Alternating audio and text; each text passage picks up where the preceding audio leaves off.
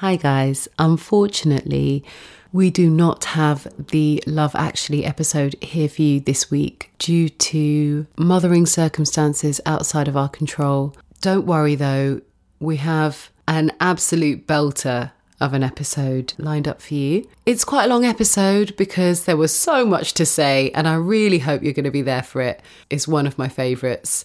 So without further ado, your non-traditional Christmas episode. Enjoy.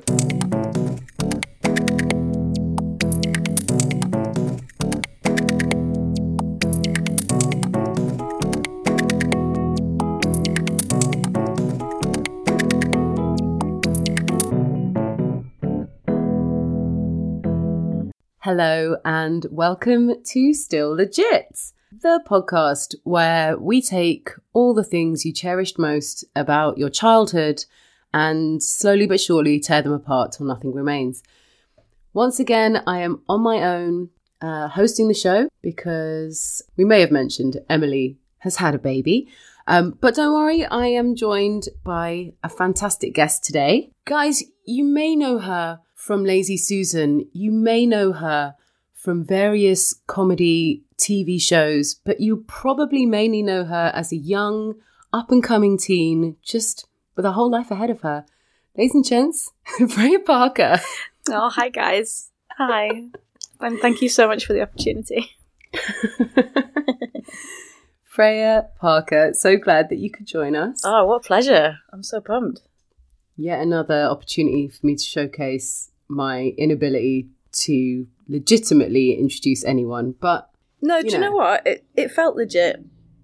I flagged up the main points, I think. Yeah.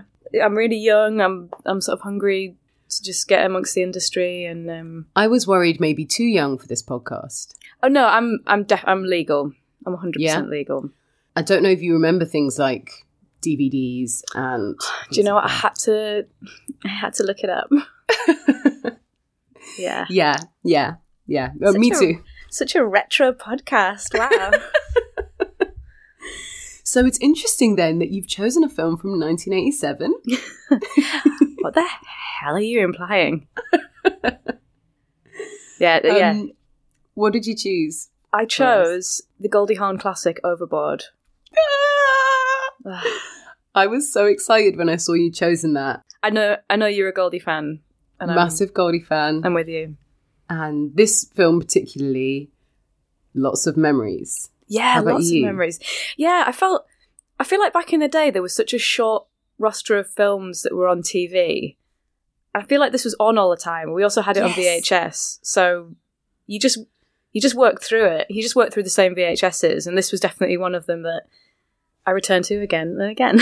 So I feel like really felt like something that was always on the telly and that I was always happy to catch on the telly. And it's got such a, even before like rewatching it, I can remember like so much of it. Yeah. It's sort of one of the reasons like, I can't do basic maths because it's like half of Overboard is just constantly like on a loop in my head amongst many other things. But just a constantly revolving mental image of a shoe rack. A shoe rack opening and closing. Comes forward. Yeah. Oh my God. And what a sophisticated mechanism that he just whips up. And he arrives without any wood. Anyway, we're getting ahead of ourselves. He does. Okay, yeah. Just in case anyone hasn't actually seen Overboard, and just to specify, if anyone is watching along, this is not the 2018 Anna Faris Overboard. No. Which I am very curious to watch. Is that a remake? I saw that. I believe so. Right. In fact, let me just check because I was like, you would remake this now? Yeah. Because for reasons we're obviously going to get into, like, why? I know. It is. It's the same. Who's the guy in it? Someone I've never heard of, Eugenio Derbez. Do you know who that is? No. Hang on. Yeah, it is a remake. Oh, the genders of the lead character roles are reversed. Oh, that makes it okay. Oh, phew. That's fine then. Oh, fine. God. Apparently, it's wasn't a critical hit. So now we know. Look, we did the work, guys. We did the Googling, so you don't have to. We all make mistakes. Do you want to give a quick rundown of the show as it is. Of course, yeah, I'd love to. So, Goldie Hawn plays a woman who seems to be so unbelievably rich. It's almost hard to sort of contemplate. She's so unbelievably rich. So she looks so hot. So she's dressed, she's just always in like sequins, incredibly high, you know, like hi-fi swimming costumes. I've never understood. And she lives in a she's very yacht. now. Like, her style is very... I could see Kylie Jenner wearing the stuff that she's now wearing. It's all come back around. Yeah, completely. Super high-cut swimsuits and... She's also like Dalston 2020 and beyond. That's true. She's super rich. She's on a yacht. She's got a loser geek husband. She wants to have her wardrobe refitted. So she gets a carpenter to come over who is... Oh, God, Kurt Russell? No. Yeah, Kurt Russell. Yeah, Kurt Russell. So he comes over. He's a bit of a kind of redneck, I guess, compared to her. She's really rude to him. Later that night, or she sort of ends up falling overboard on the yacht, loses her memory, and then she gets taken to hospital, can't remember anything. Her really shit husband comes, sees her being a bitch to the doctors, and is like, "Oh yeah, no, I don't know her at all." So he leaves. And then Kurt Russell sees her on this local TV show and is like, "Oh, I'm going to get my own back on that bitch." And then he goes... Doesn't vocalise that at any point, though. He just kind of goes, "Oh, I've got an idea." Yo, cheeky alert. His mate's like, "Oh, don't, mate." And he's like, "No. I know what you're thinking. I've read your mind. I know what's going on here." Oh. So then he goes to the hospital and with very, very little evidence is like, "That's my wife," takes her home. He's got 4 awful kids, and he basically just sort of keeps her... Well, he kidnaps her, basically. Says that she's his wife and mother to his kids until eventually her family come and get her. And then she falls in love with Kurt Russell. She falls in love with her captor and then eventually decides to stay. And it's like a love story. It's inexplicable. It's so insane. So, okay, I really can't wait to get into it. So before we do... Yeah. Let's check in. You're right. Freya Parker. Hi. You're right. I'm all right, yeah. I've actually been really getting back into eating cereal. I'm just fascinated. Tell me more. So, obviously, as a younger teen, I lived on it a lot. You know, every type of cereal. Then I moved away from it, moved to toast. You know, moved beyond grown-up stuff. Yeah, grown-up stuff. You know, I'd like, I don't need milk.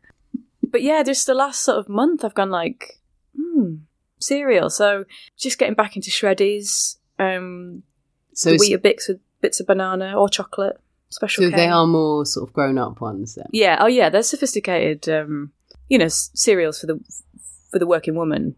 Yeah, for the woman on the go. Yeah, because I don't have time to cut my freshly baked artisan sourdough. Like I don't have time. My knives aren't sharp enough. What do I have time for? A little bowl of Shreddies.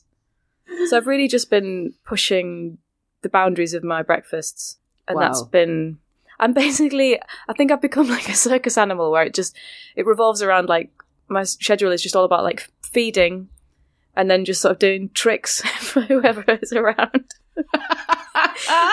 So just really, but also in a small pen. So I'm sort of penned in my flat, just doing tricks for whoever. Yeah.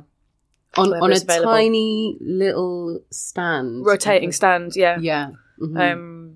Yeah, so that's me basically. So, and then people throw peanuts at you. Is that right? Peanuts and just raw fish.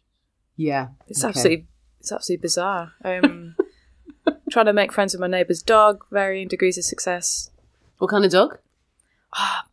Unknown, but so cute. It's quite small. It's got cockapoo vibes, but it's not.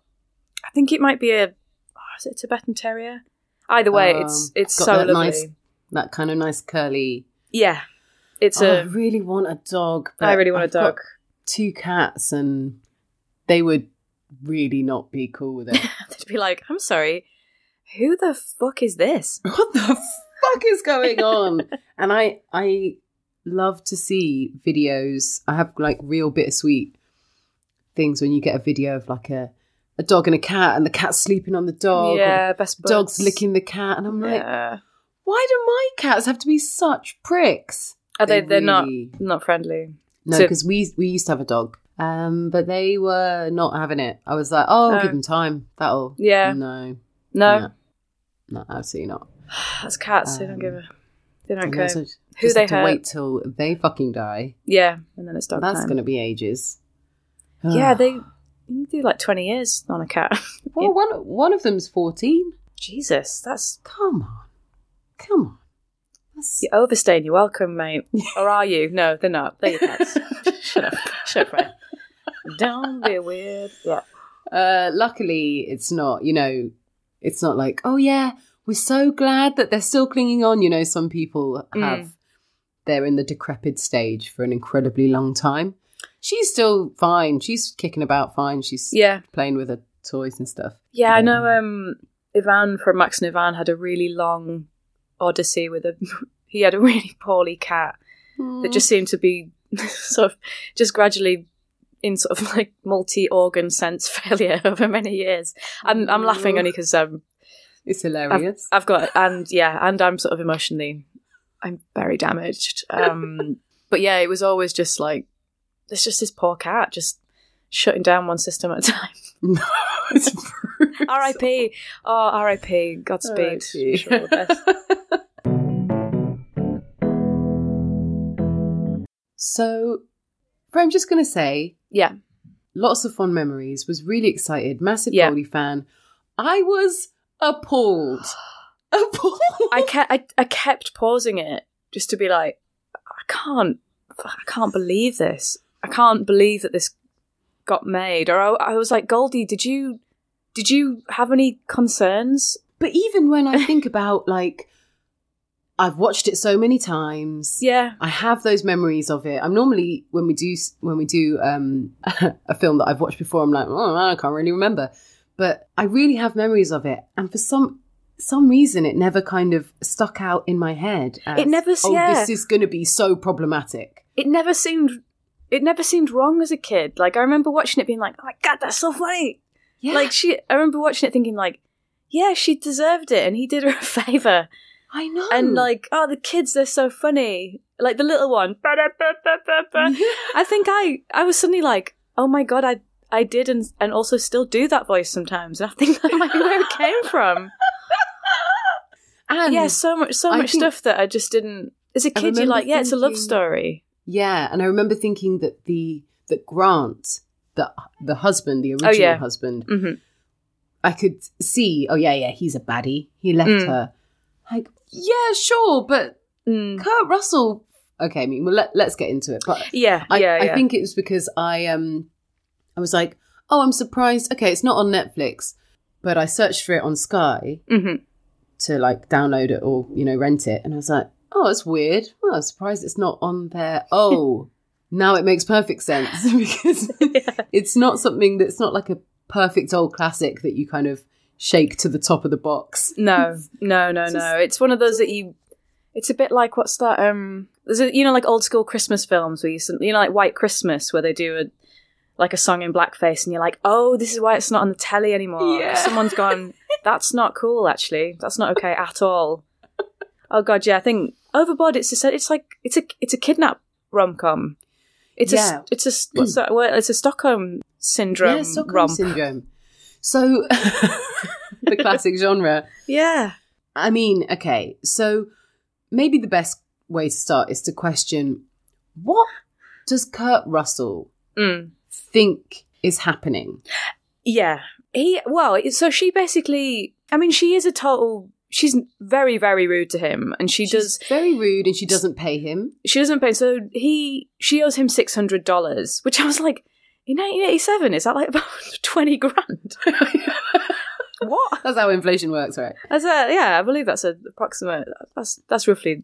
But then, and she also then she literally pushes him off the yacht.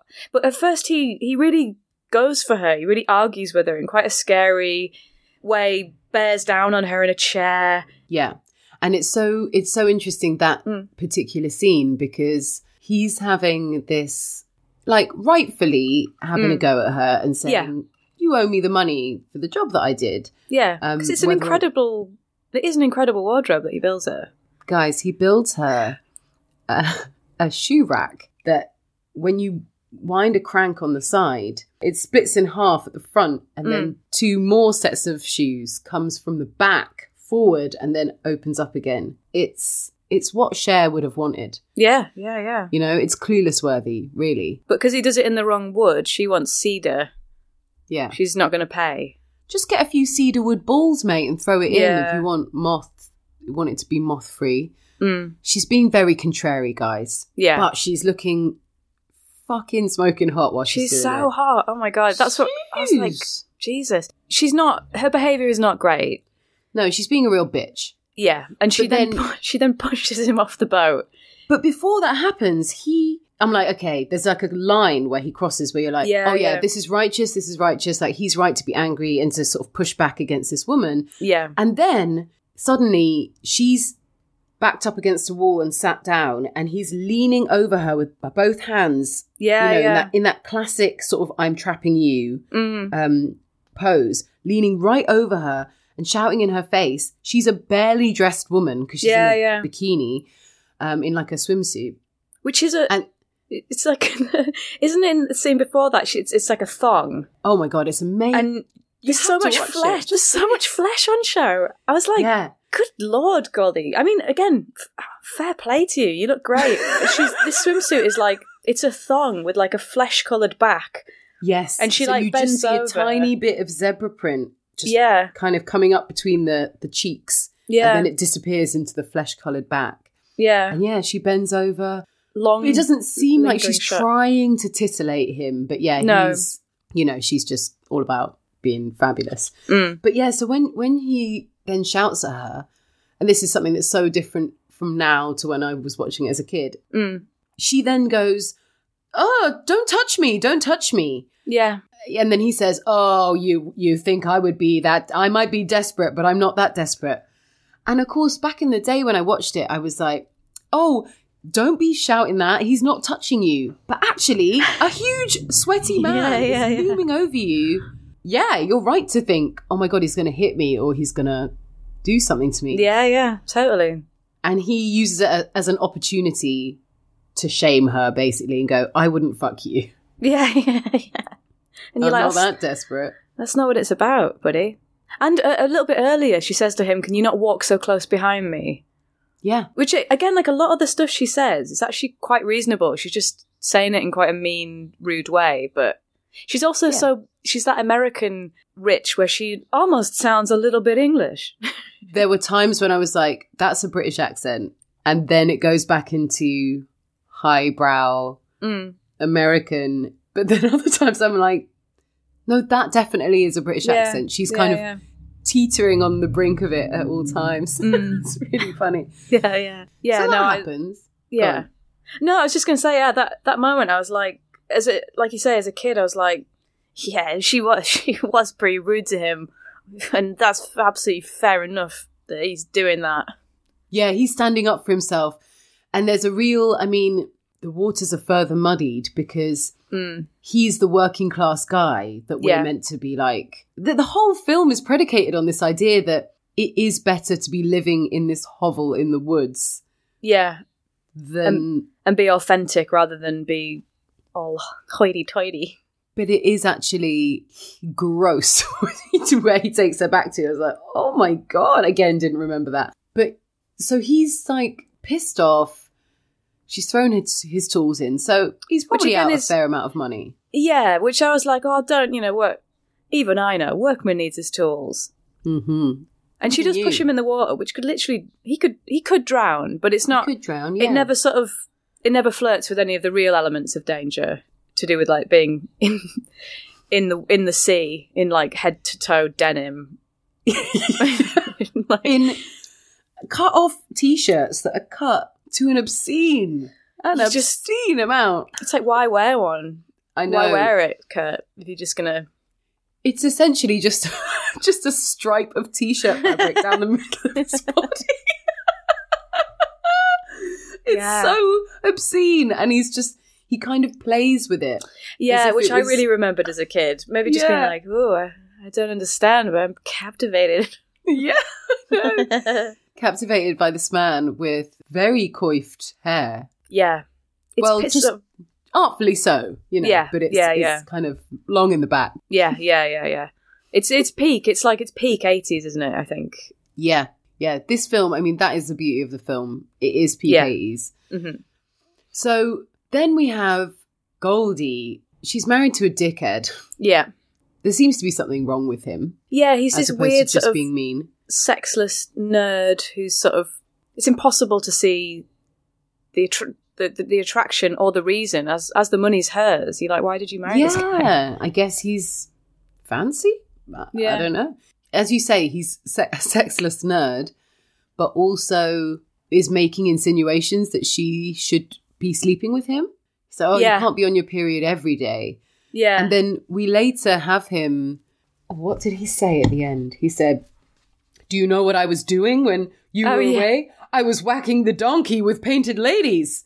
So it's like, you literally... Oh, the men in this are so awful. Yeah. Are there any good men in this? Because even his friend is absolutely culpable. He always plays those characters as well. Yeah, I remember. He seemed to be in everything from the 80s, but... Yeah, always do I know his name? Questionable. No. That's probably the best kind of career you can have. Yeah. Then Goldie falls off her boat. Mm-hmm. No one rescues her. At night, full heavy dressing gown. I was looking at that like, my God, that's how Natalie Wood drowned. How did she get rescued? It's so scary. But what did she say? She says when the boat's going away from her and not stopping, she's just kind of like, oh, rather than like, you idiots. Yeah. Oh. Yeah, I'm sinking like a stone. Yeah, I'm so scared I'm going to die. But it's a family film. It's a family film, even though there's that much of Goldie's bare ass in it. Yeah. So we get to the point then where she's been taken in, she's a missing person. Mm-hmm. I mean, we could talk about this moment for the whole podcast, so it's hard to know where to... She's been put in the psych ward, basically, because she's being difficult / posh. And her husband goes to pick her up and chooses not to identify her. Yeah, he sees her being rude to the staff and is like, no, I don't know who she is. Yeah. And you're like, what? Again, what does he think then is going to happen to her? Yeah. Yeah, it's absolutely bizarre. What I do love is that she still looks great. She's now just got like beachy waves. Incredible. So it's like, yeah, you've lost your memory, but you got your hair, Goldie. Yeah, she's always got, those big blue eyes and that beautiful hair. So yeah. What could go wrong? And he's essentially abandoning his wife. Yeah. In the psychiatric ward. In a psychiatric ward of a sort of local, very, very small town. Don't know why they've got a psychiatric hospital for a town that's got a population of about 200, but... The staff clearly have lost interest in her because she's being bratty, but also there's no compassion at all shown ever throughout the film of going, this must be very confusing for you. Yeah, you've literally lost all your memory. You don't know who you are, and that is very difficult to deal with. Everyone's just like... Because you're rude, everyone's like, oh, God, get lost, you bitch. Yeah, it's like, this broad. Yeah. Even what you wanted to do. Thank you so much. I'm so excited to wake up in this fucking ward. And there's also no, obviously it's sort of pre-internet, sort of sophisticated information sharing, but it's just some local sheriff, or like there's no sort of concerted effort to even try and find out who she is. But let's not forget, there are some actual headshots. Why? For the photos that they've taken to identify her, are there some sort of candid headshot, like 10 by 8 full colour headshots, including one which is her staring sultrily down the camera with a black background. Yeah. Where did you take that picture? Yeah, where and when? Don't you just take one picture and be like, this is her? Yeah. And then there's like a local family-run news channel who do it as a sort of like a splash, like, whoa, found a woman in the pond. Yeah. Does anybody know her? And that's the extent of the search. And when Kurt Russell comes, so first of all, she's abandoned without a memory and without any belongings of her own. Yeah. In a psych ward, in a random place, by her husband, who then goes on a fucking pleasure cruise with prostitutes. And everyone, all of the crew on the boat are like, woo, party, party. Yeah. Like, is she, like, none of them care. Is she drowned? Is she dead? No. They're just like, let's get all these models and do what we want for a change. Yeah. It's just bizarre. So, and they're all men, obviously. Oh, and there's an English butler, of course. Yeah. I think he actually is English. I think he is too, yeah, I recognise him. But then we get Kurt Russell. See her on the TV screen. I genuinely am like, where does the mentality come from of seeing, that's that woman that pushed me into the sea. Yeah. And then I know what I'll do. I'll go and claim her as my wife and somehow make her my, as he even says, slave. Yeah. Yeah, yeah.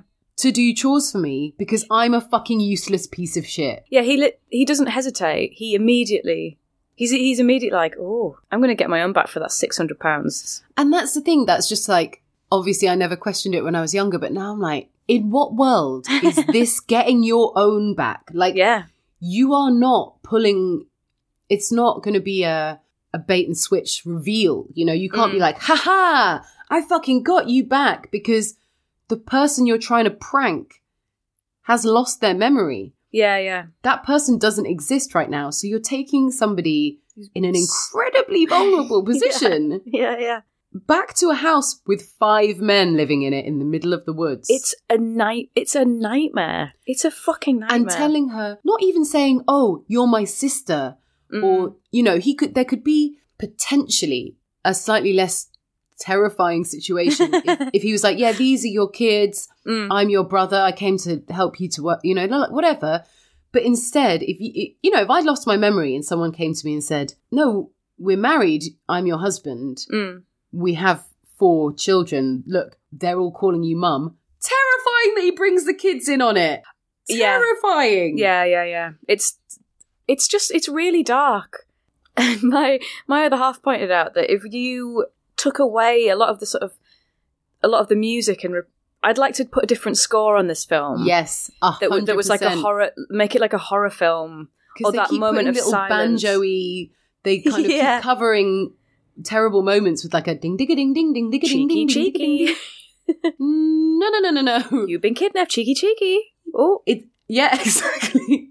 Oh, he's identified you by a birthmark on your arse. Yeah. And he makes it all so there's so many terrible things going on for women just in what the situation is. Like, one, the assumption that this woman owes you something, that this justifies your action. That this justifies it, yeah. It's such a serious crime what he's doing. Such a serious crime that never comes to bear on him at all. No. 2, in order to, convince those 4 young boys, you are teaching them, or perhaps you've already taught them, it's fine to trick a woman. Yeah. It's fine to kidnap a vulnerable woman, bring her back and just gaslight her. Yeah. He's not told them a lie. He's not been like, oh yeah, this is da-da-da-da. No. They are in on it. Yeah. Oh, I'm going to kidnap this woman. Okay, Dad, that sounds like a good idea. Yeah. 3, he brings her back and is like, oh, you always used to do this. You always liked to do this. Sits at the table, he like putting a spoon on his nose or whatever, dicking around with the kids, being like, dinner. Yeah, it's so dark. Yeah, I watched it. I was like, you're a horrific human being, Kurt. Awful. It's not. He actually, he knows that she is not a person who knows how to cook this dinner. She doesn't cook dinner. Yeah. So even in his madcap world where he somehow thinks she's going to do all the chores, he doesn't even go, oh, I can see that you've forgotten how to cook the dinner. This is how you cook the dinner, babe. Wink. You'll get it back. He's literally like, I've got a person with no memory and no actual skill in this area, and I'm just gonna wait for her to figure it out. just going to sort of torture her with my children. Yeah. What? Yeah. And it's like, you know, the real tagline for this film should be... So that was Poltergeist? just something falling off. That was just something falling off a shelf. Am I scared? Yeah. Cool. That's cool. You should be, yeah. Yeah. I think it's just cool when you're sort of alone in the flat and then like something just happens. Yeah. You know, like something a noise heavy happens. and dangerous. Yeah, it's happens. cool. I think it's really cool. So My friend messaged me yesterday being like, haha, did you put this screensaver on my computer with 2 dogs wearing jackets? And I was like, no, and now I'm scared. Why did that just happen? Yeah, no, I don't like that at all. yeah, not into that actually. But yeah. So he just operates without any sort of fear or doubt about what he's doing. Yeah. It's all just like cheeky boys fun. And his kids are like, how old are they? Like between 4 and like 12, 13? Yeah, I would say so, yeah. It's... Yeah, they but live because in... he's like a sort of widower with a heart of gold, he's supposed to just be like, this is the ultimate like boys will be boys. Yeah, exactly. And there's like maybe 1 or 2 small moments where we're kind of, you know, there's a bit where she first stands up to him and is like, you need to step up and be a dad. And he's like, oh, I'm their pal. And she's like, oh, they don't need a friend, they need a father. And so that's obviously meant to be calling into question the way that he has been living with the kids and how they haven't had structure and stuff. And we see that as they go on, the structure and things the kids really enjoy. But it's this idea that is a woman's touch. Yeah. Finally put in her right place, she will naturally come to bear the fruit of a homemaker and be a perfect mother and this and that. And it's like, not only is it offensive to women, it's offensive to fucking men. Yeah. And if she hadn't turned up, so his wife has died years before. 3 years ago. Not that long. Only 3 years. Like, what's happened? Also, like, when we find that out, so they've just moved to this area, which I think is a bit weird. I think the reason why they've just moved to the area is that they don't have to do scenes where people are like, what do you mean this is your wife and always has been your wife? That makes a lot of sense. Because it feels very much like it should be somewhere he's lived all his life. Yeah, because it looks... It's this bizarre sort of shack, like wooden house in the woods. But the first time we see him and find out this information, the school principal is coming... She's coming out of the door, being attacked by his dogs, covered in toilet paper. And he's like, oh, hey, how's it going? She's like, oh, your sons were about to set me on fire. And he's just like, what? Yeah. And he's like, joke's on them. I've got 2 fire extinguishers. I think the joke's not on them, mate. Yeah. I think they were about to burn this woman and that's... And potentially themselves alive in this house made of wood. Anyway, it's just yet another moment that you're like, oh my God.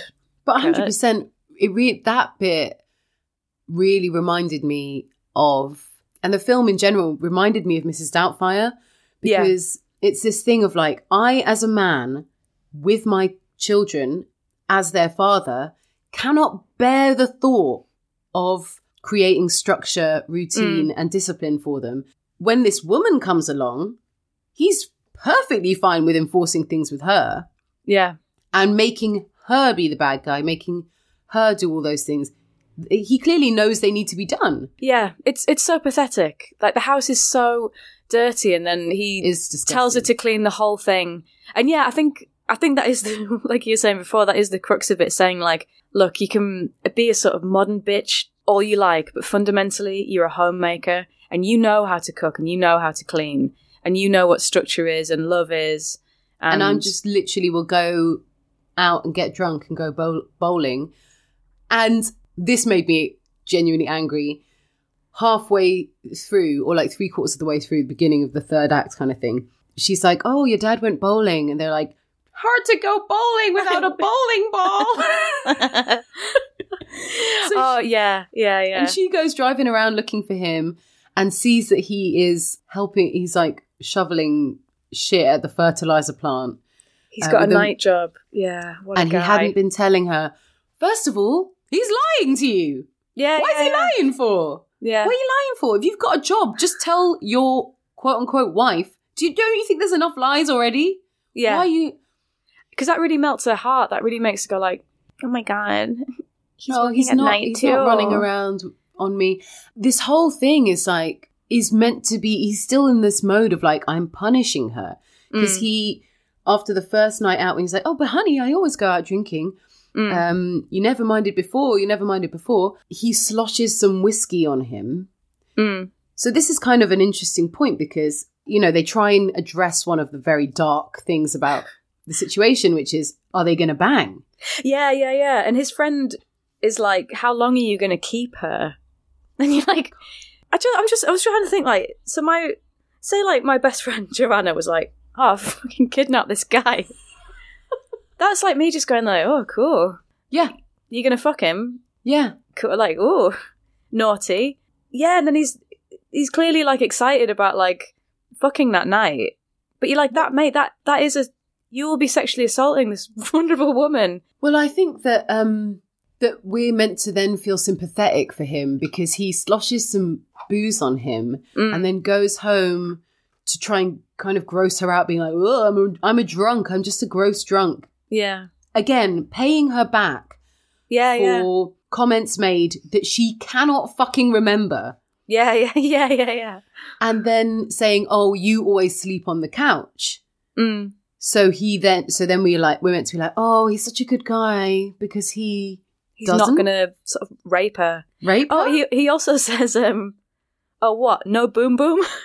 Oh, God. Yeah. You're like, huh?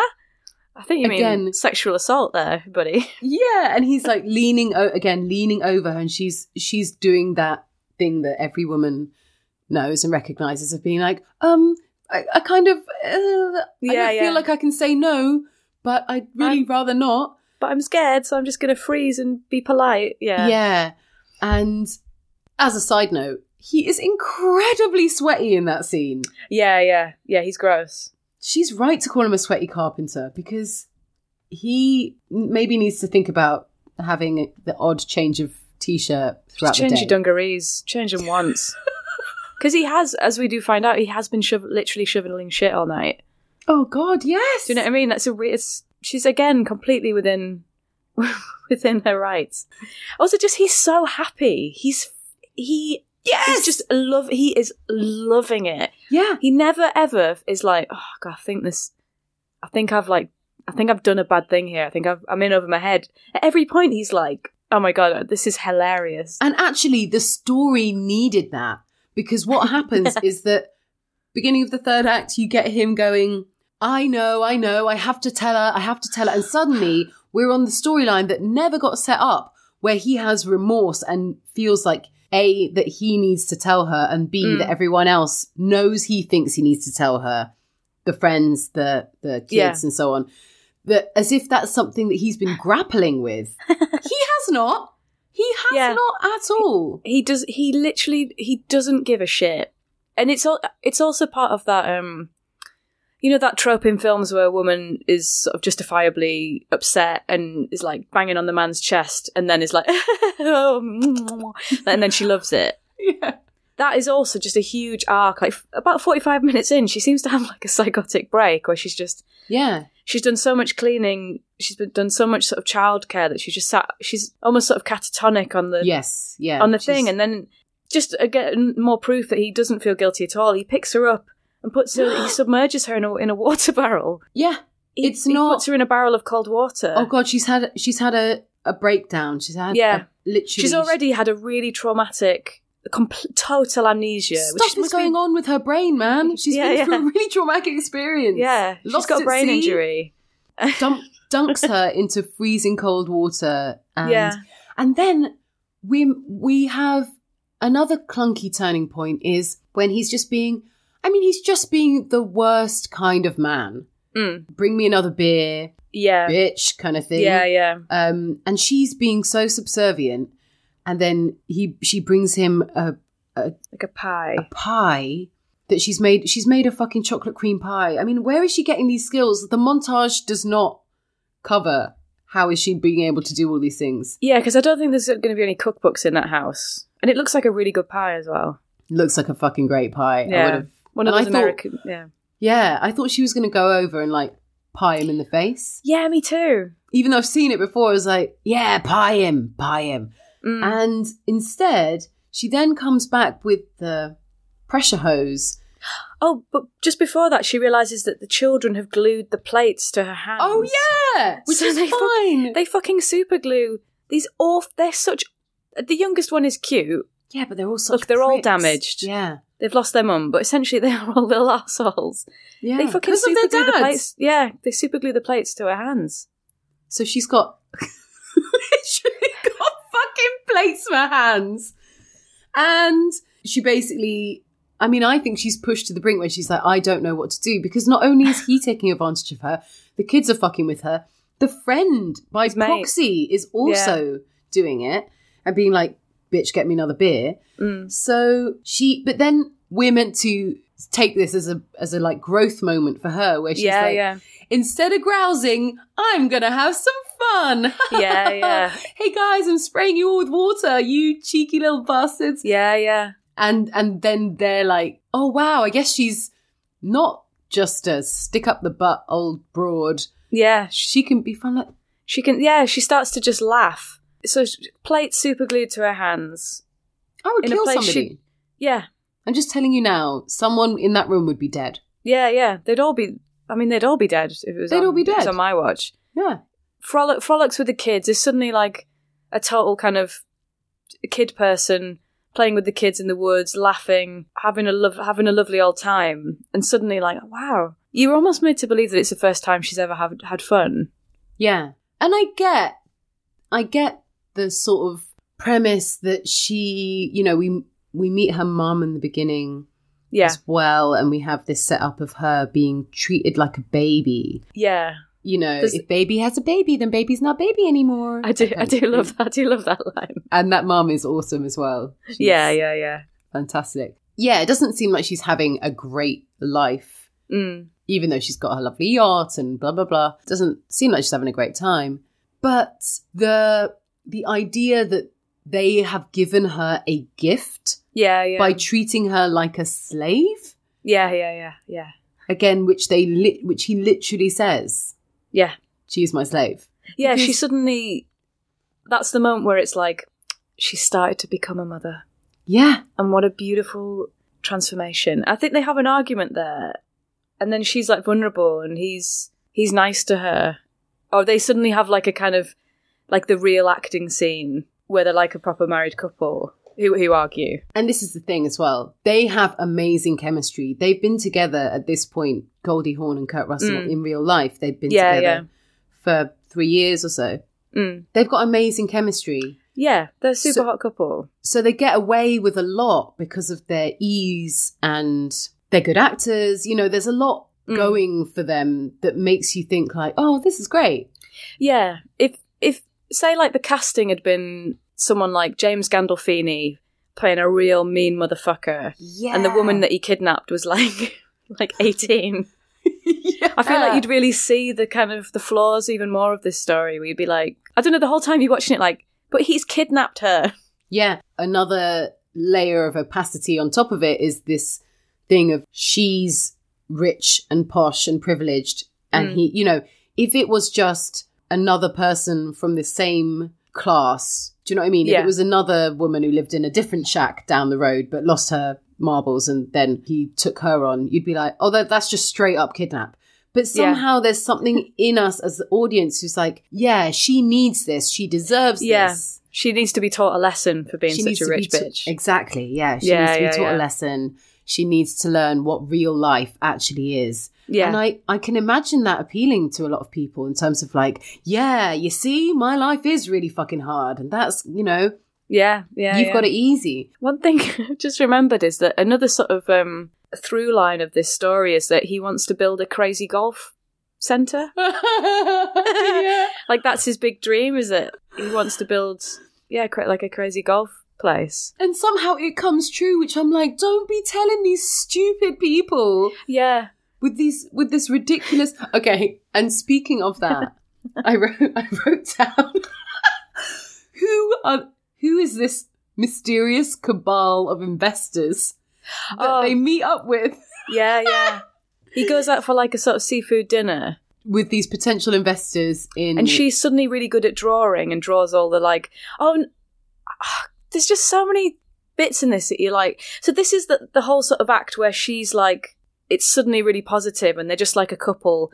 Yeah, and she's the house lost her is memory. lovely. And the house is lovely. She's literally teaching the youngest boy how to read. She goes in she's and has a go at the teacher. taking responsibility for all these kids that don't belong to her. Yeah. The house that doesn't belong to her. All neatly turned out. And because she's travelled the world, she gives him all the inspiration for the different kind of crazy golf bits. So she's like, the Sphinx and the Eiffel Tower. Yeah. And no, at no point there's such... She makes so many good points where she's like, this doesn't feel right. This doesn't... Yeah. Because anyone with eyes can see that she doesn't fit. She speaks French. She has a very, very posh accent. Yeah. Her natural... The thing that is left with her without her memory is a sense of entitlement and privilege. Yeah. You know, and that's never addressed. The level of gaslighting on that level, on that thing of being like, but this doesn't feel right. This doesn't, no. And he even, the history he invents for her is so bleak. It's like, you can say anything to this woman, but you're making her, you were really fat and then you lost all the weight and then you got really fat again. Then you lost all the weight and then. He tells her that I think he says that her mum died. And that her dad's in prison. And her dad's in prison, yeah. And her mum was an alcoholic and died. Yeah, that was it. And then at one point she's like, I want proof. And then he gets his best mate to like Photoshop some wedding photographs. I mean, that's why they had the stupid 10x8 headshots at the beginning. yeah. Those are what they used. They backwards engineered that for definite. But yeah, as a kid, I remember watching that thinking like, they're so clever. God, that's so cool. How did he do that? Yeah. Wow, sneaky. Cool. But now I'm like, you will both say it was a different ending and the police got involved. Like, they would both go to jail. Yeah. She would say, but there were these photos. I saw my wedding photo. And then the police would have to gently sit her down and say, I'm really sorry, Joanna. My name's not Joanna. No, your name is Joanna. The men who kidnapped you, they made these photos in order to convince you. You would never be able to. I've had situations in relationships where I found something out about a person and then you try and make it work, but you can never, ever take back the knowledge of like, I was being lied to for all this time. How can you ever trust that person? Do you know what it reminds me of? Or yourself again. That the scandal about the police who went undercover amongst the climate change activists and then ended up having like long-term relationships while they were undercover and having kids. I mean, obviously that's slightly killing the vibe, but it did sort of remind me. It's that level of deceit of like you were fucking her. You said that they were your kids. Yeah, you made her do all of that stuff. How would you ever move past that sort of really serious crime? I do think this, like, I mean, it starts you down a road of the level at which men in our society are taught to compartmentalize. Like, the reason why it's not a sweeping statement to say that when it comes to like secret families and things like that, it is usually a man who is having more than one family or this and that. And I do think we just like teach men, this is what you're like at home, this is what you're like with your pals, and if in the home space you don't get X, Y, or Z, then you go elsewhere, you make a new section, which is, this is the section where I get sex, or this is the section where I get emotionally stimulated, or this is the section where people think of me like this or that. And it really freaks me out. Yeah, you never hear like, the woman with another family in another city. Because you're just like, she doesn't have the fucking time. She doesn't have the time. And women are taught to like blend all the elements at the same time. Whereas guys, you're like, no, this is just work, Jim. You do work. You be work, Jim now. Yeah. And if you feel mentally like you're struggling or whatever, we don't want to hear it. So take that somewhere else. You got to be masculine in the family. You know, it's just he's got so much space in this film. Like, he goes on a real emotional journey, committing the worst crimes along the way. Yeah. But his sort of journey is sort of so prized as the kind of brave, slightly sloppy, hot widower. And frankly, your partner died 3 years ago. I'm interested in terms of, really, that should have been the journey that just happened when your partner died. Because then you realise, I have to be mother and father to these kids. I've got 4 very young kids. One of them would have just been like 1. Yeah. And I need to keep it together for them. And I need to be a bit of a broader brushstroke than just, hey, I'm dad, I'm your pal. We get to set things on fire together. But his plan is like, I've got a pipe dream to do crazy golf. And apart from that, like, do whatever the fuck you want, boys.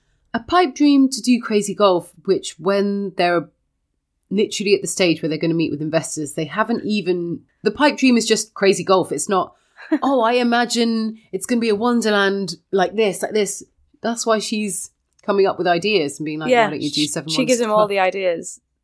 And so draws all the pictures. Yeah. Yeah, she does the design, the layout. He sort of... There's a bit where they're looking inside one of the kind of crazy golf bits, and he's like, yeah, and the ball like falls through here and it goes around this thing, and then if you come around the front, and then the ball just pops out the mouth of the Sphinx, and you're like, that's so basic. You didn't need all of that shit in there. He's a carpenter.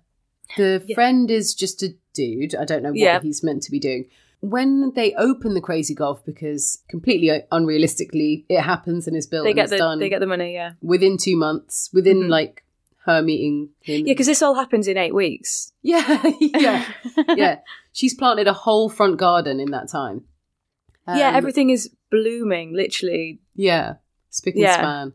And he brings her up on stage and sort of thanks her, and it's all very sweet. And obviously, young Anna was like, "Oh," but actually, I'm like, she was really part of the team there. Yeah. Concept, execution, design. Yeah, I think she should have been on the stage already. Yeah. I think it definitely should be her name on the deeds as well, which I doubt they were. No. honey, no. So let's talk about when they do have sex. Yeah, so I guess it's her birthday. Oh no, he's just about to tell her. He's like, is it that point where he's like, yes. I've got something to tell you, and then he's like, I forgot your birthday. Yeah, so he's trying to tell her what he's done. Yeah, but then he takes her to like a sort of, I mean, to be fair, it looks like a great night out. Yeah. They have a night out dancing, a few drinks. Yeah. He tells her this fucking rambly story that just happens, again, it's reverse engineered for the ending of some sort of sea myth, Arturo and blah, blah, blah, and they jumped in the sea to find each other. But it's the first time. It's like a Romeo and Juliet-esque sort of forbidden love story. Exactly. And she loves it. Like, she loves any fucking story he tells her. Because another point, she says, tell me something about how I was and make it nice, because everything else has been really bleak. And he tells her a really shit. Again, you can tell her anything. I feel like Will Smith in Men in Black. Like, tell her she fucking won a beauty pageant or she got top prize at the science fair. Yeah. No, a guy was choking on a French fry, and you saved him, and they made you employee of the month at the burger bar. Yeah. Oh, God. He's so dumb. He's so stupid. And that's the breadth of his imagination. Yeah, and she's so comforted by that because everything else has been so bleak. She's like, oh, you could be quite charming sometimes. No, he's not being charming. Yeah. That's not charming. She's so damaged at that point. Like, her sort of level is so low. She's indoctrinated, exactly. Yeah. And then they go back and the music is all like, oh my God, this is actually really beautiful. Like, they just have like really, they make love, basically. They don't call it boom boom anymore. They make love. It's clearly great. They end up on the floor. Yeah. And then is it the next morning, like the kids knock on the door and then they've got before that she says, was it, she's like really dreamy and was like, was it always like this? And he says, every time with you is like the first time. It's so creepy. So fucking creepy. So creepy. Also, that shit doesn't make sense because do you want every time to be like the first time? That's something a virgin says. Yeah. Like, I prize myself on never sleeping with the same person twice. And you're like, well, I think we all know that you haven't slept with anyone. Every time is like the first time because I don't know what you like and we're just both really, really panicky. Like this? Is this good? Do you like this? We can't ask each other stuff yet. Are you done? But no, it's like, it's framed that it's like, it's literally mind-blowing. Mm-hmm. Mind-blowing sex. And again, they're a real couple, they're a hot couple. But it probably was great, and they've tried to make it less problematic by putting it into the section of the film where he's fallen in love with her too. Yeah. They've fallen in love with each other. Yeah. But if I'd fallen in love with somebody, you know, let's say a partner now, and we have sex, and then I find out that he's got 4 kids and even that, I'd be like, you weren't telling me the whole truth about what was going on. Like, yeah, you have 4 children and an ex-wife, and you never told me about that. This is 10 times worse than that. It's false pretenses. And yeah, she's captive. She's his captive. And less than 12 hours before that, you felt so guilty you were going to tell her. And instead now, you just fucked her. You're just going to bang her. Yeah. It's just another charge that the police are going to bring on the rap sheet. Yeah. So it's like the music is like, oh, wow.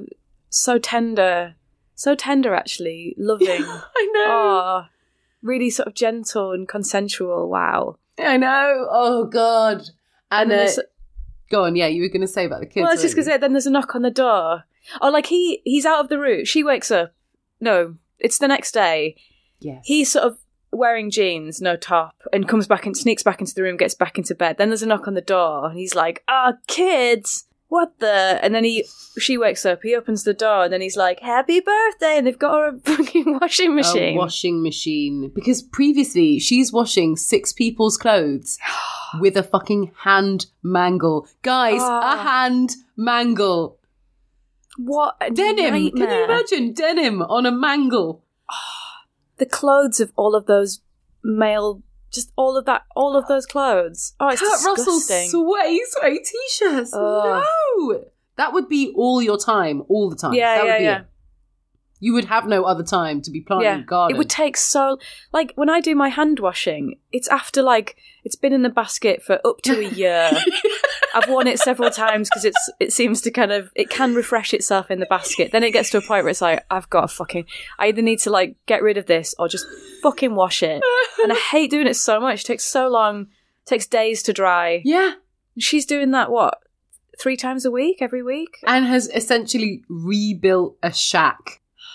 Because it was hell before. Yeah. It was disgusting. Yeah, it was gross. Yeah. That head teacher, this is how the film should have gone. We open on, he makes a wardrobe in the wrong type of wood. He gets pushed off. He gets back home. Out comes the principal, covered in toilet paper, and is like, I'm calling social services. The police will be here within the hour to take the children away from you. They should not be living like this. Yeah. That would be the end of the film. Yeah. He would be in prison. Yeah, he should have lost his kids right at the beginning. Yeah, they're living in squalor and they could have killed themselves. Yeah. And this woman, what are you doing? One of them's illiterate. Yeah, he doesn't give a shit. Yeah, he doesn't care. Get the 12-year-old to teach him. Yeah. Don't know why I find it worse as well that a couple of the lads are twins. I'm like, it just makes it so much worse. I don't know why. Yeah, I know. It's just that poor previous wife. Because God, I know. It's like, how did she die? Did she kill herself? Yeah. Did she went in the water bucket and she was like, no, I'm not getting out. Yeah, He's having all of these, a relationship is a two-way thing and I also have responsibilities and stuff with Goldie, not with previous partner. So she would have been shouldering all that responsibility. Mm-hmm. And can we just a brief moment to say, when she says, how old am I? He says 29. And I thought about that so much because obviously it's meant to be her birthday and she's like, how old am I? And it's very sweet, you know. Imagine being like, I don't know how old I am. Can you tell me? The power he has over her. Ah, yeah. And he says 29. And I thought, of course she's 29. Because obviously she's not.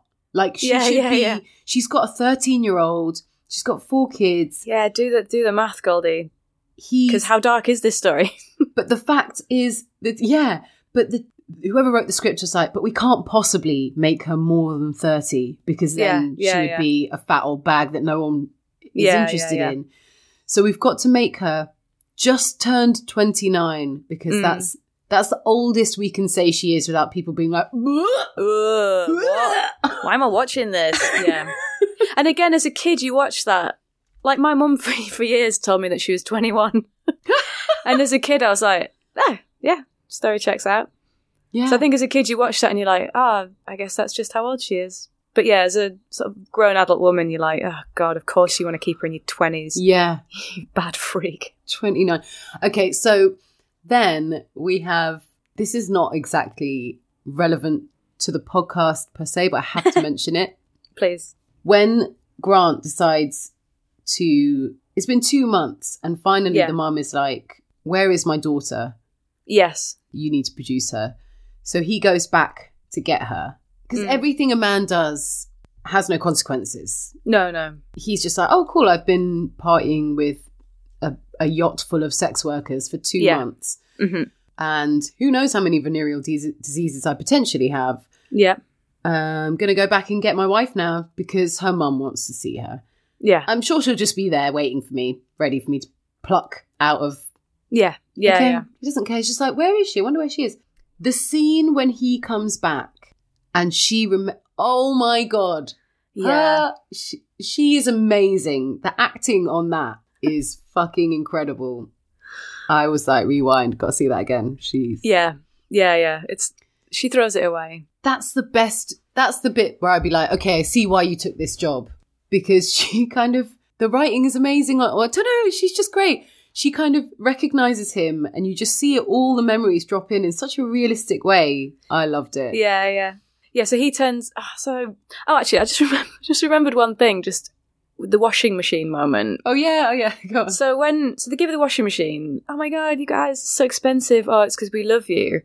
The kids shut the door, and then you hear one of the older kids say, "Oh my God, she might have no tits, but she's got a nice ass." Yeah, and Goldie's like, "What did he say?" And then it's just a cheeky cutaway, and you're like, "That's what." Oh my God, I'm so glad I've got that in like page height notes on my paper. Oh my God, so problematic because by that point. We're in the world where we're imagining they think of her as their mum. Yeah, but no. They're still objectifying. So you're like, okay, you brought this woman in and your children, and you're like, oh, she's going to basically be your mum. And they're being like, yeah, I'd tap that. Yeah. And it's like, you're 12 and it's too late for you now. Yeah. You're literally looking on at your dad and your fake mum in bed together, clearly just having, I mean, a little bit too clearly. Like they start smooching. Yeah. And you're like, okay, guys, not in front of the kids. And then to say that, yeah, she might have no tits, but she's got a nice ass. Also, she's got great tits. Yeah. Yeah. Firstly, why don't you back off? Because... She's great. You're a lump with a mullet. Yeah. She's literally must be the most beautiful woman you've ever seen in the flesh. Yeah. And get out of here. Yeah. Anyway, sorry. So I just had to... Oh my God, yes. That's one of those moments where I was like, oh, come on. It was too much. It felt... Yeah. That was where you could see the writers being like... Yeah. Yeah, it was unsettling. Yeah. That was unsettling. So sorry. So we'll take it back to... So the husband arrives. How do they... I can't remember how they find her. I think someone tells her, he's like calling around. Andrew, the butler, is calling around or something. Yeah. And they find out that she's there. They go to the house she has this amazing scene where she's like, oh, hi husband. Anyway, da-da-da. Oh my God, I'm having all these memories. It's so cool. And thank you for making me a wife and a mother. And, oh, what? Hang on, why did you do that? And then it all starts to drop in. Oh, I always remember her being like, why would you do that? Yeah. She's so light and like airy with everything. Like, oh God, she's like, yeah, that sweaty carpenter who hates me. Goldie impression on point.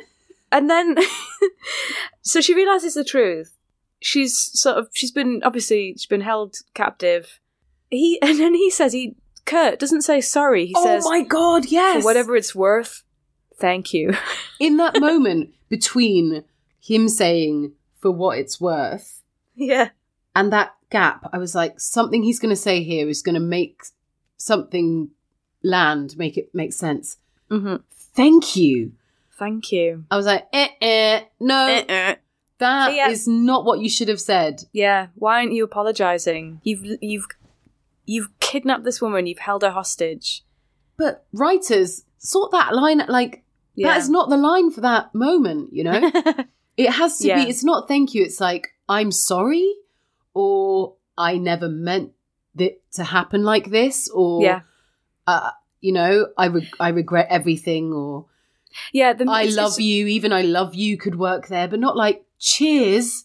Yeah, it's all off, and the music swells, and she's obviously like, well, I'm going back to my rich life now, gets in the car, and then again, it almost makes it like it's her fault, because then the kids run after her, the kids, and then they're shouting like, moms, don't leave. Yeah. And you're like, what? Yeah. She's the victim here. The emotional manipulation of that moment is... writ large, like yeah it's really not cool. And actually all the blame for that lies at the feet of Dean, of Kurt Russell's character, because she wasn't lying when she said I'm not going to leave, because there's a little moment, obviously their actual mum is dead, and when they're having this sort of cozy family moment with mum, with Goldie Hawn, the little one is being all kind of cutesy and saying, oh, you're not going to leave us, are you? You're not going to leave. Because he knows what the real situation is. Yeah. On top of that trauma of him being forced to live a lie as a tiny child, he's also lost his mum, so that's also traumatic. Yeah. And she genuinely says, no, of course I'm not going to go anywhere. I'm not going to leave.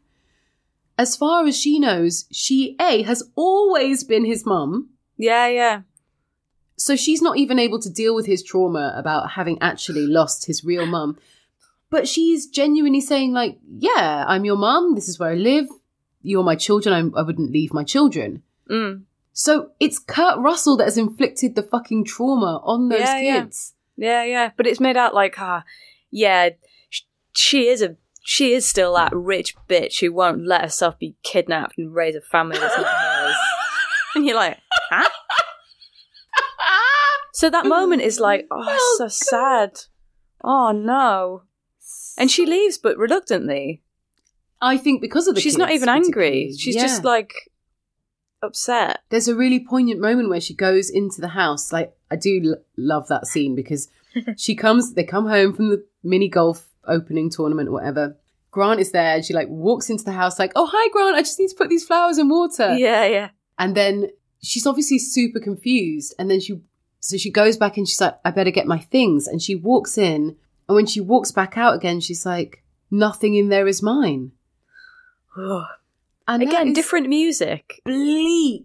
That's a horror film. Yeah, it's so bleak. She's just been like a wife Barbie, powered up and just made to serve this family of men who are taking advantage. Men.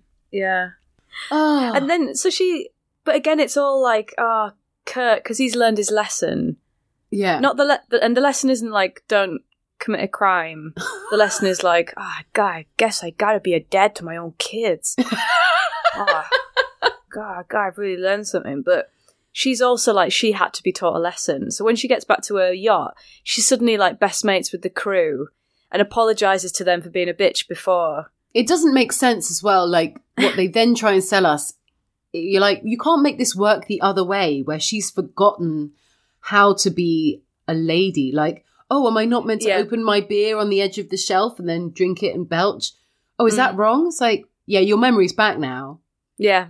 For 30 years, you knew that you weren't meant to do this. That doesn't work. You can't. Yeah. You could have shown that being like, oh, champagne, drink the champagne, and being like, I'd rather have a beer than her drinking a beer. But it's not a memory thing. It's just a preference thing now. She prefers beer. Okay, that makes sense. I've not forgotten it. Fuck.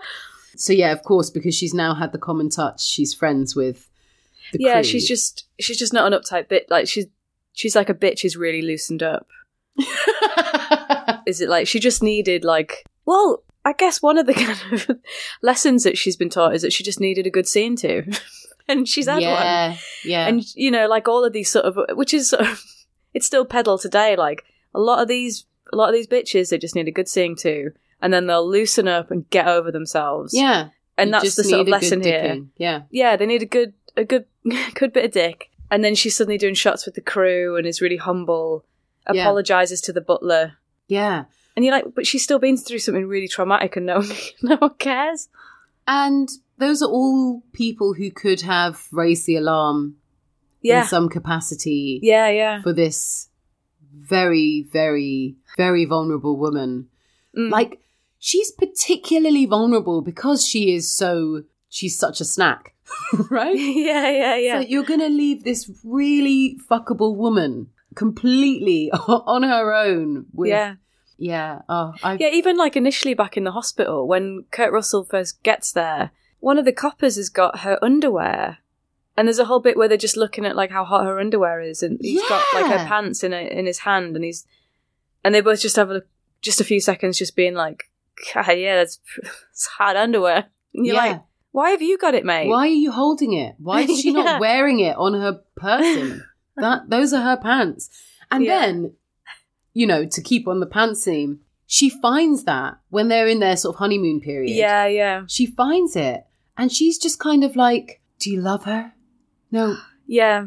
Who is she? Do you love her? Do you love her?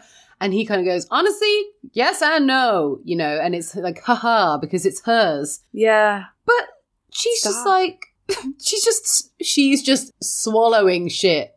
Yeah. She's suddenly, I think basically by the end of this film, everybody has had a personality transplant. She's become like a completely subservient wife and mother and homemaker. Never being like, sorry, did I have a job before?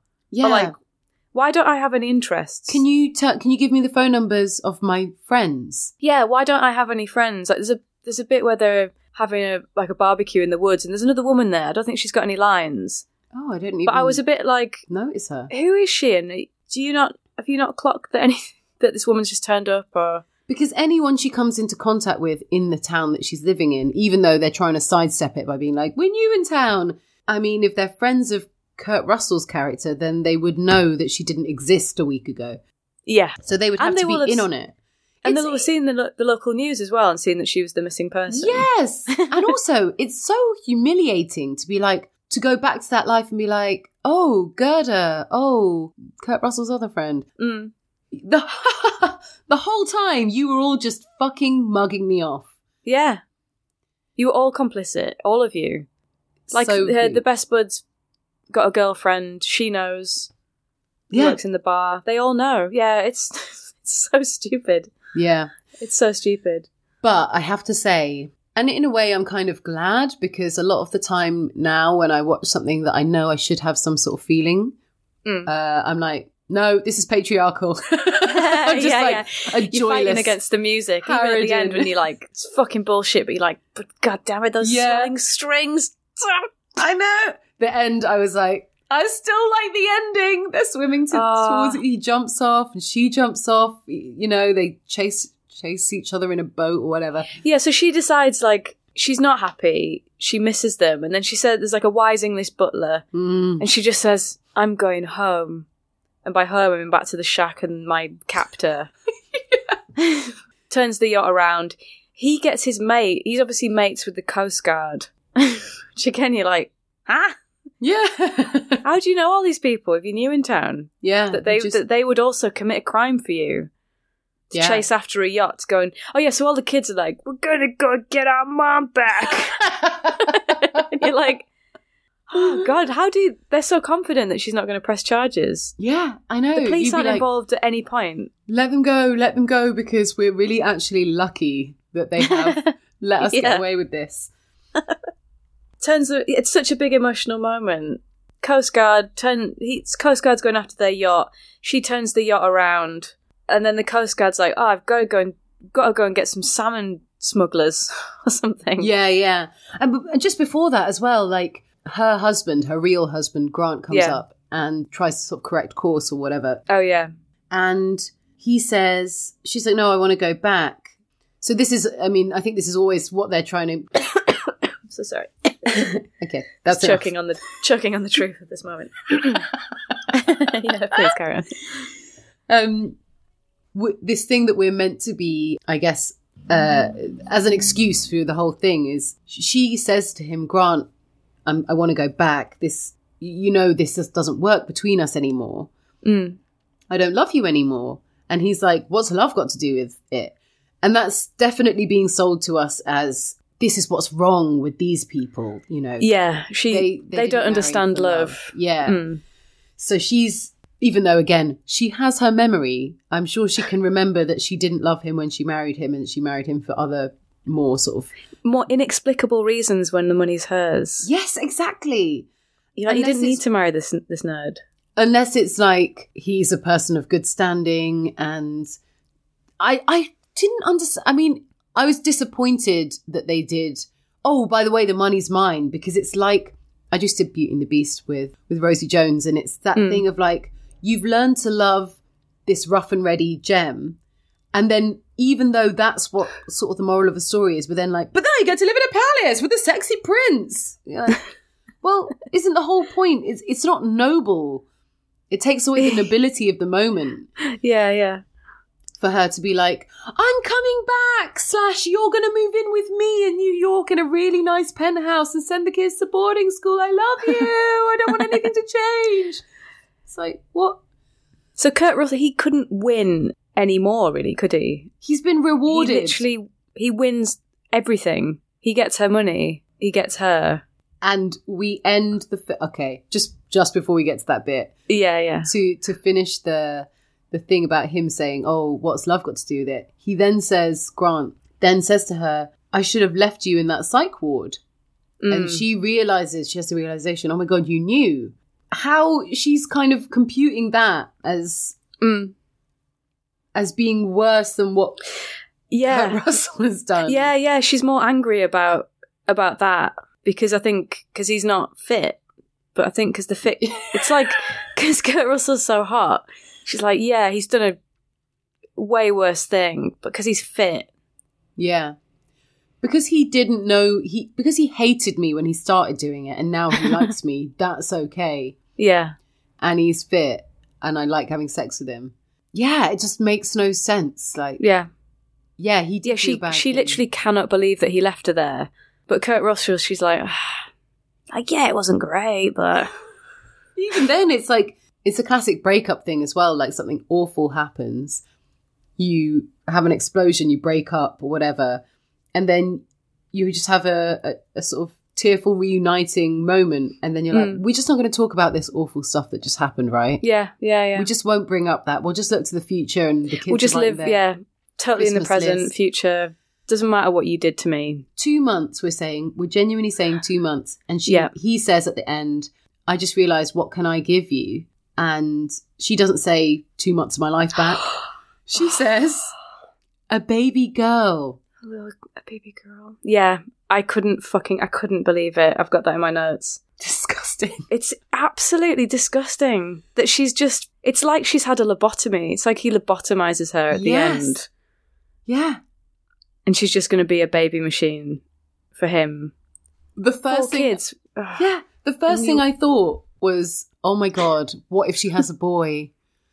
What if you have another boy? Oh my good God. Just like, no. You can't guarantee these things, Goldie. What if you have twins? Oh God. Another what if you have twin boys? Oh God.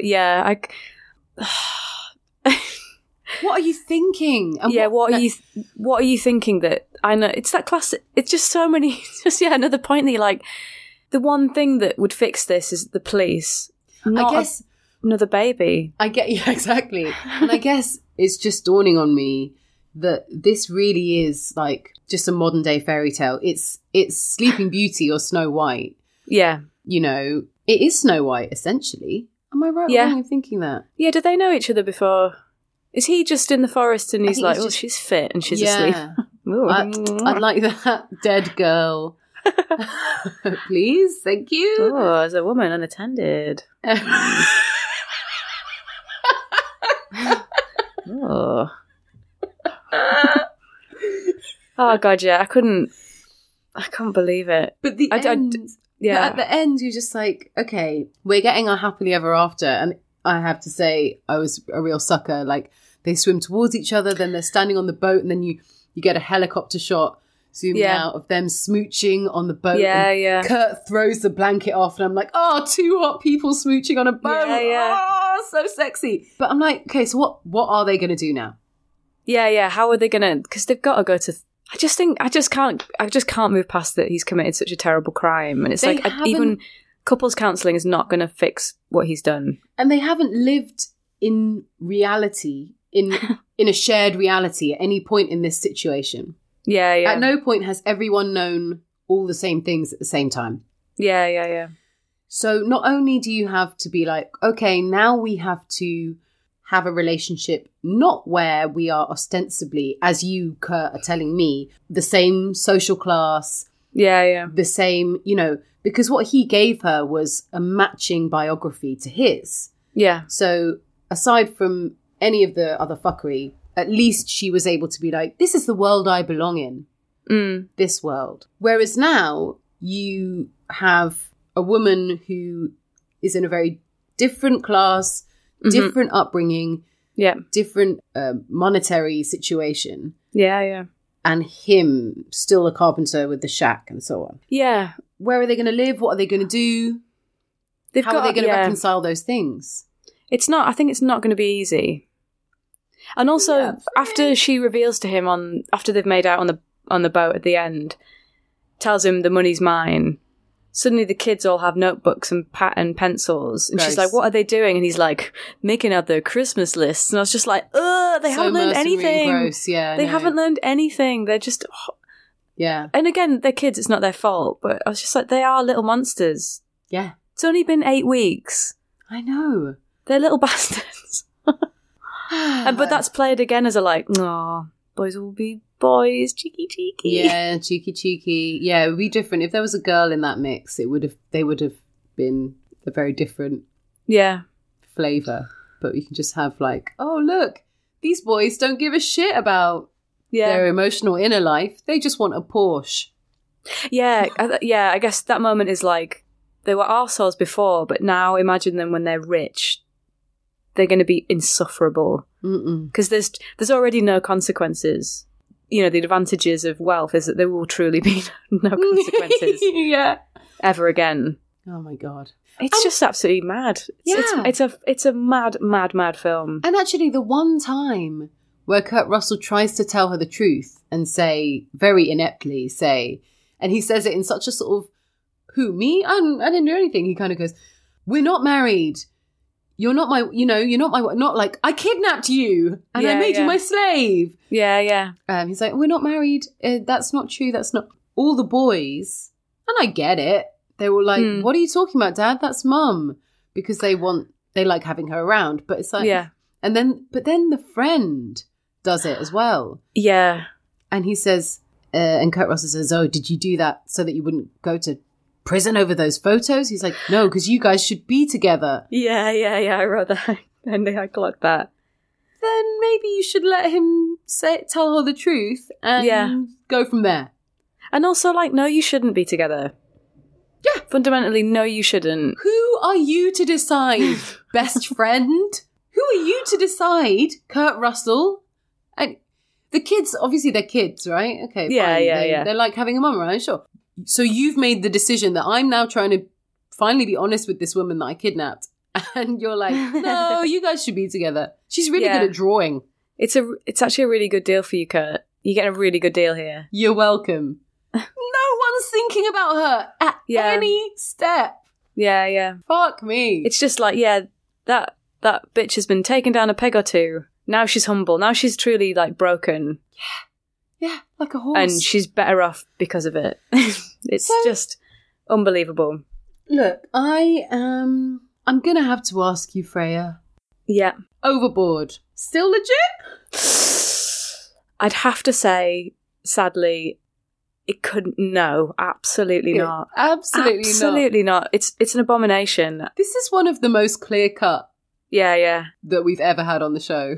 Is it? Yeah. No, it's it's undeniable. It's so problematic at every turn, every plot point, the whole concept is like a kind of really warped male fantasy of like, if I hold the woman hostage long enough, she'll love me. But not only that, I think there's also an element of a female fantasy, like catering to a female fantasy, perceived or real in the audience of, I hate my life, I hate my husband, I'd like it to just poof, go away and magically wake up in the woods with Kurt Russell.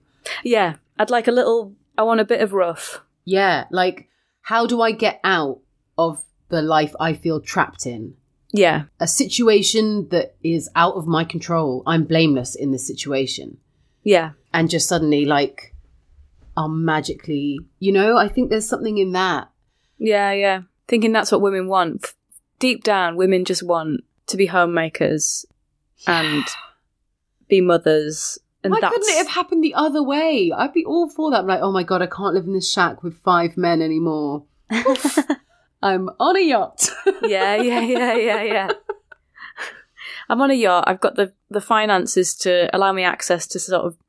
You imagine what cocaine was like in 1987? Oh, God. In America. I think of nothing but.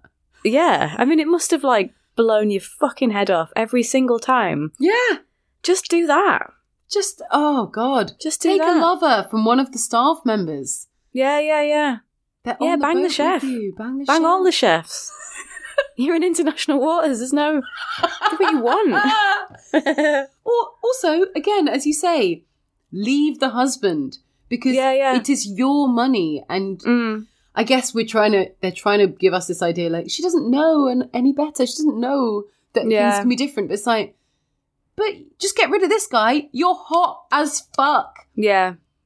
You are so smoking hot. But they make out that the lesson here is that, like, the whole time she just needed a pair of jeans.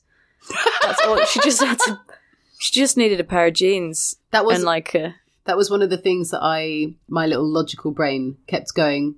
Where are all these well-fitting clothes coming from? Where is she suddenly? Yeah, they buy her those weird clothes. Giant but then dresses. Suddenly she's in like neat little jeans and a jacket. Yeah, and I'm like, I've been looking for a denim jacket like that for a long time. Yeah. I never You found it, what, in the woods? Yeah. So you've been shopping? Yeah. And how did that work? With what money and when and how and... Yeah. Okay. Yeah. Very yeah, true. it was just, I just couldn't. I think there wasn't a single moment where I was like, I can't believe this.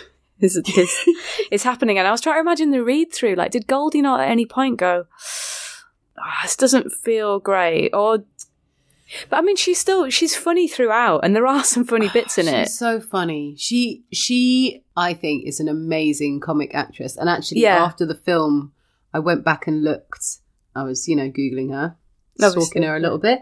Mm-hmm. And she was on this, she kind of got famous through this sketch show called something Laughing, like Dan and I think Ed I've seen a picture of Laughing. her in the 60s. Yeah. Doing like a little dance. So funny in it. Yeah. I was a bit annoyed because it's like, you can't look like Twiggy and be that funny. It's not okay, actually. It's kind of not. I mean, obviously I empathise. Yeah.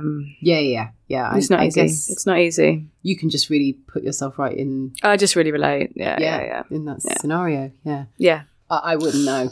And that's okay. I guess so.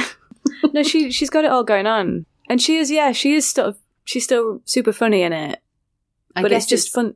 33 years old. The film is 33 years old. Jesus. So, yeah, I think maybe it's heartening to think that things have changed, and I don't think.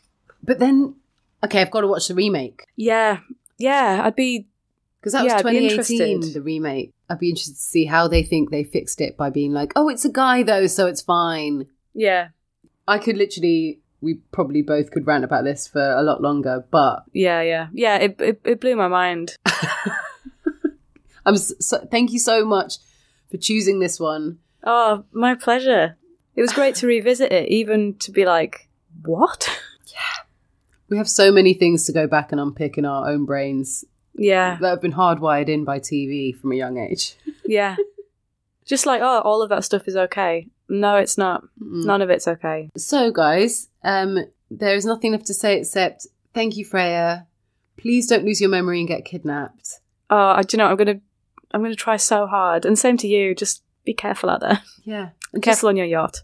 Keep us up to date with how your serial saga continues. I'm excited. Where can people follow you? I thought you were going to say, where can people get cereal? Well, it's pretty widespread, actually. Oh, yeah?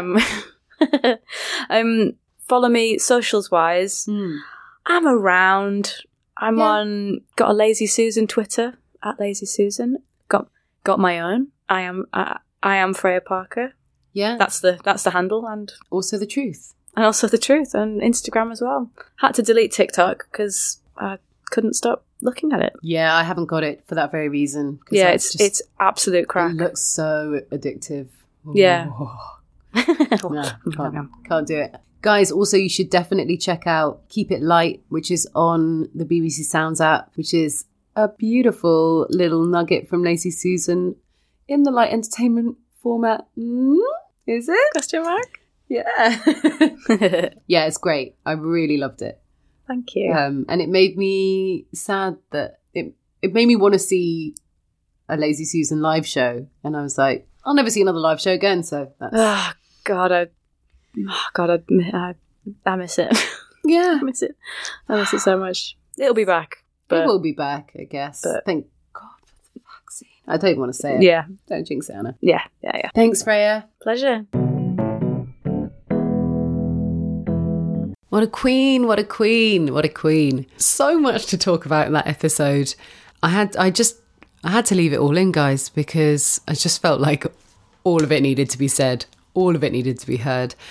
Definitely check out Lazy Susan's work if you aren't a fan already and you are a fan of Emily and I's, then you're going to love them. Keep It Light is so fantastic, and that's on BBC Sounds now. Yeah, guys, apologies we weren't able to get Love Actually out to you, but that's life as a baby mama, so that will come to you at some point, don't worry, because I got a lot to say about that film.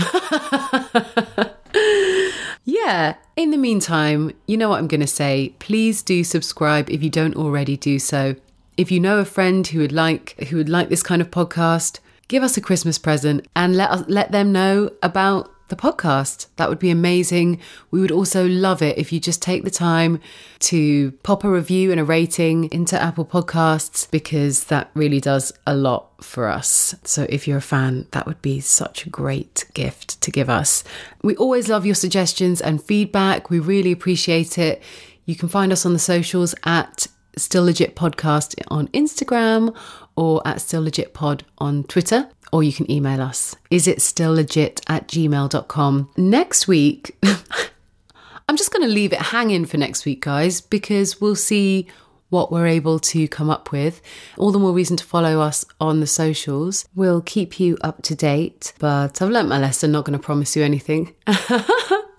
So have a fucking amazing Christmas. Whatever you end up doing, do something for yourself, because if you're anything like me, Christmas can be hell. So make sure you take a little bit of time for yourself. Listen to your favourite podcast, have a great break. Yeah, I'll see you back here soon.